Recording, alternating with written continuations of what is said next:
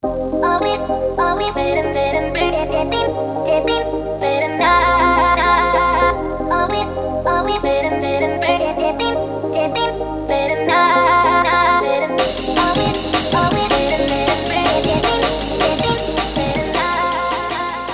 everyone. Welcome to episode 7 of Collect Football Live.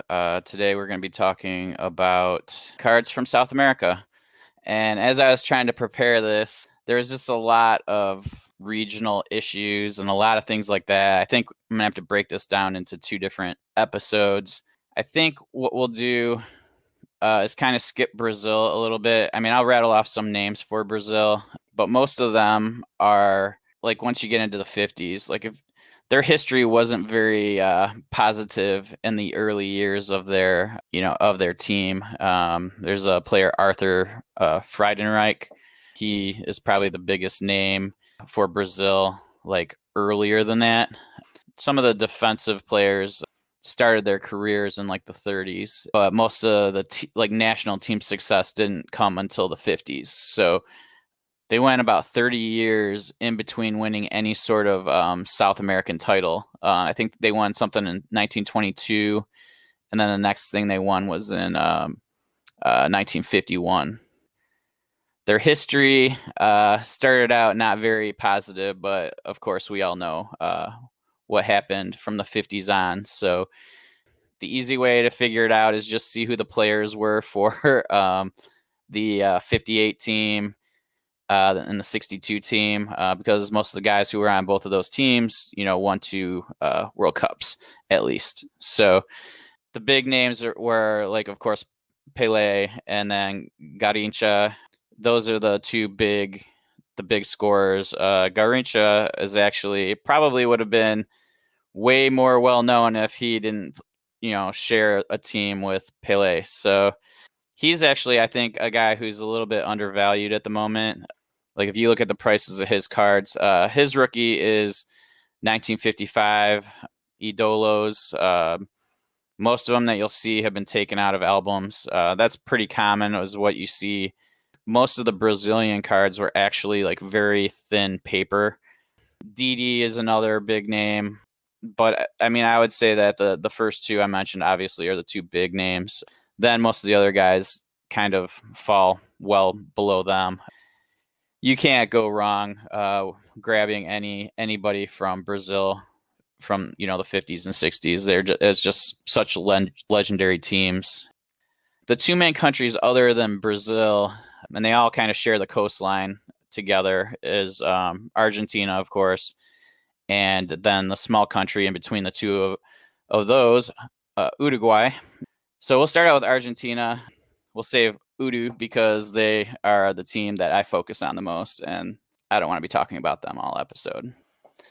So Argentina is actually when we're looking further back in time, back into the 20s, 30s, they were one of the powerhouses in South America during that time.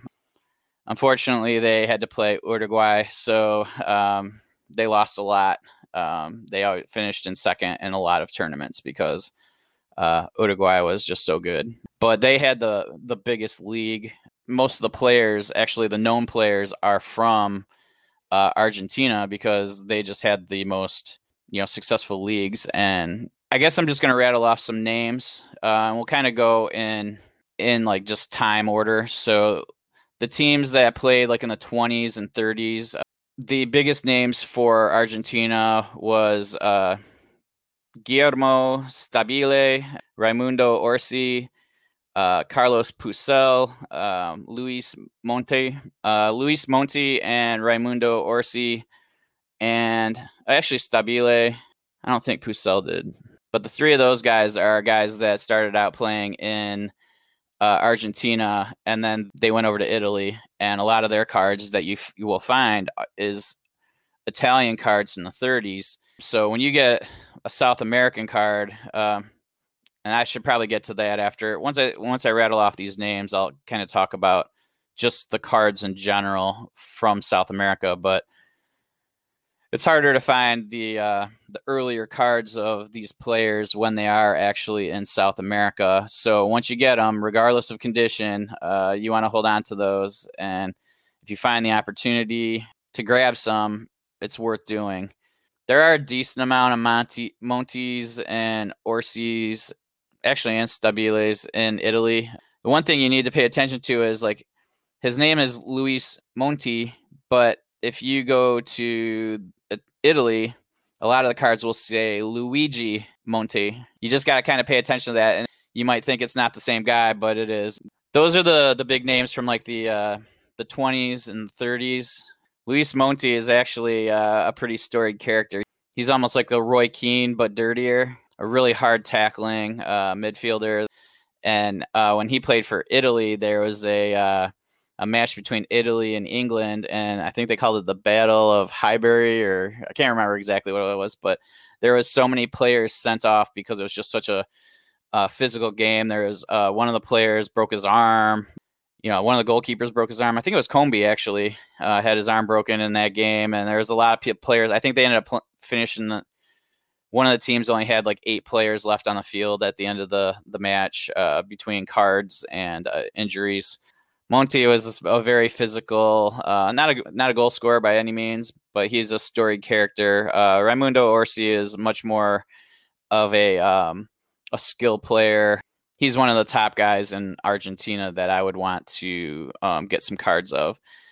Fortunately, I have one that I'm very happy about having, but it's actually an Italian card. Actually, I have multiple of him from Italy, but I only have one from South America, and it's very difficult to find any. Very happy to even have in the one. So we'll move on to like the 40s, and there was one like a major team. It was called La Máquina, the Machine.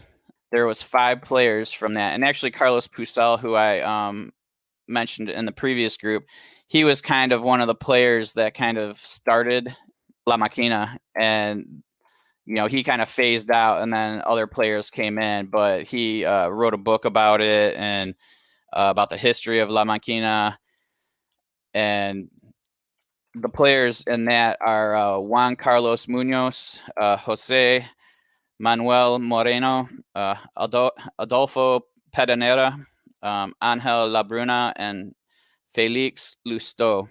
Played for River Plate. They basically dominated Argentine football from like in the early 40s. And actually at the end of their story is Alfredo Di Stefano. So that's the biggest name from that time from Argentina. Let's see. So yeah, that's pretty much the major players in the Argentina, the history of Argentina, and probably the players that you want to kind of look into. I know I kind of rattled off a bunch of names, so if you're interested in those names, I can just hit me up with a DM or something, and I'll give you a list of those names. Before I get to Uruguay and show you the photos of some of the cards, there were a lot of different issues in these times. Sometimes they were from cigarettes, sometimes they were from food. A lot of them were tobacco early on, but it just seems like the amount of cards available is a lot less in South America, and a lot of them just got destroyed. I mean, there's so many cards I buy that, like, I'm just happy to even find one. I mean, if it grades a PSA 2, I would be ecstatic, just because it's so beat up. I think others who do deal with South American cards will acknowledge the difficulty in finding high quality items of the star players, because to find a high quality item, you can probably do that, but then the chances of it being like one of these star players is very low. That's the challenge in the South America. So you have a lot of cards, a lot of different issues, but they're not really major issues. And then to find the right player in the right condition, it's virtually impossible. The best thing I've done, there are some decent sellers on eBay with some South American cards. It's a challenge right now getting anything ordered from, or, delivered from Argentina. I got a Pelé. That was at the end of August. I still don't have it. So I'm still waiting. I see that he actually used tracking, so I see that it has landed in the States, but it's just stuck at the like Miami port. So I'm just waiting to see where it goes from there. So if you do buy something from South America, and there's just a few sellers. There's also a site called Mercado Libre, and they're kind of like the eBay of South America. So if you go there, you can kind of search items there, but it's kind of a challenge to make purchases because a lot of people won't ship overseas. There aren't the safety nets of eBay where if you kind of get screwed, you kind of get screwed. There's no way around it. And a lot of times they force you to use like their version of PayPal. And at least in my efforts, I haven't even been able to, like, they haven't allowed me to even sign up for it. So there are people you can on eBay that you can like hire to purchase stuff for you on Mercado Libre. So that's a way to get around it a little bit, and then they'll ship the stuff to you, you know, after they go acquire it, and they charge you like a percentage over what you would pay on eBay. I'll move on to Uruguay. Soccer or football has been played in the Olympics for a very long time. You know, it was even into the 1800s. There was like, you know, they say football was in the Olympics, but it was like two teams playing each other just as almost like a demonstration sport. Even into the 19 teens, I believe it was just 3 teams participating. And so like, I don't think it really became like a real like event until like 1918. And then 1924 was in Paris. And then 1928, both of those were won by the gold medal was won by Uruguay. And then 1930, which was the first World Cup, that was also won by Uruguay. So for me, that's pretty cool. You know, you got a team who pretty much dominated world football during those years. Now, World Cup was held in Uruguay, and it was not every team back then. You didn't get all the teams to come and participate in World Cup like you do now. So it was mainly South American teams. I believe the U.S. was even involved. There were some teams, but the main players for me, because it's the players who participated in all 3 of those tournaments, and they were all major contributors. Jose Nasazzi, Nasazzi, he was the captain. So captaining the first World Cup champions, I mean, that alone to me, you know, that's a collectible offense right there. The other 2 big names that I pay attention to, and there might be other ones that, you know, once you start digging into the team, you might prefer, but Jose Leandro Andrade, he was really the only black player on the team. So like, it's kind of cool to see back then. I mean, and it was probably a little more common in South America than like the other countries like in Europe, but it was, you know, it's pretty cool to see a little bit more integration happening on the team. So he's one, and he was an exceptional player as well. So I mean, that he's a guy that I have a few cards of that I've thrown into the safe deposit box that will they aren't going to be seen for the next 20 years, along with a few dozen others. And then Hector Scarone, he's the third one. So those are the 3 main that I pay attention to for Uruguay. But I mean, getting any of them from that group of like basically the 3 major tournaments in a row, and plus they won a bunch of South American championships in the meantime. Those are pretty much the players that I pay attention to. There's not a lot of cards from Uruguay. A lot of them that you'll find of those players are like celebrating the championship of winning the World Cup or winning the.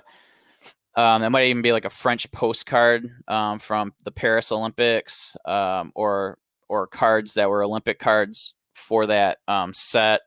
There's actually a Spanish issue with the 1924 Olympic soccer teams in it. So you can find the 1924 Uruguay team in that Eduardo P set. I think I showed that in the Spain episode. A lot of the other ones are kind of like the stickers that you'd put into albums, so they're paper thin. A lot of them have been taken out of the albums. There's a handful that you'll find that haven't been, but I always wonder if they've just been soaked off of the sheet of the album paper. Here is actually Cigarrillos Crack. It's from 1925. Obviously a tobacco issue. This is actually the best shaped one I've ever had. So that's why I'm showing you this one. A lot of them you'll see just creases, tears, corners missing, that sort of thing. And then there are good versions out there. It's just this happens to be the best one that I own. Top right is 1926 Plus Ultra, and also a tobacco issue. And that's a pretty big set. This is actually card 2 in the 290s. This is Independiente. That's a team photo. And in the bottom right, you'll see Raimundo Orsi. Okay, then in the middle is Chocolatin Laponia, and that's Carlos Pucel.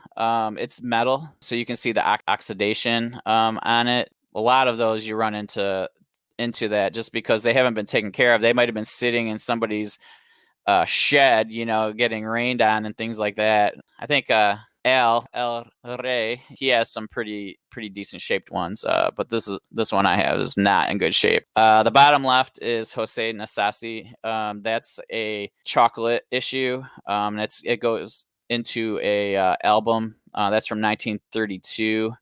Chocolatin Aguila, a couple years after their World Cup championship. And there's Nasasi's into the 20s that you can find. I just don't have one here to show you. Okay, and then actually Antonio Sastre, the bottom right, that's 1936 Leyes del Futbol. That's a more of your typical tobacco type card. You can find them, and you can find some of them in pretty good shape, honestly, but it just seems like every one of the good players I come across has like those creases like you can see in this photo. But, to get a good player, at all is a good thing for me. So here is actually some cards from Brazil, and all of these are 50s and 60s and 70s. So the one on the bottom left, I don't even know the date of this. I am having a hard time dating it. I want to say the earliest it is 49, but I'm pretty sure it's not that early. It's like 39 or 49 to 56 range. Paper thin. The same thing up above. That's a Pele card from 62 or 64. It might be 64. Also paper thin. They're meant to be put into an album. That's a really big set, and it's all Pele. So, very easy to get a card of his from that set. Of course, the prices are starting to shoot up on anything of his. The bottom right is actually one of the first, I want to say what we think of as gum cards or trading cards from Brazil. It's called Ping Pong. It's 1978, and it's actually issued by Topps. It's the same. It's not under the Topps name, but it's a Topps card. I mean, I have no doubt in that. Some of the big names from Brazil from those years, Zico, Falcao, Socrates.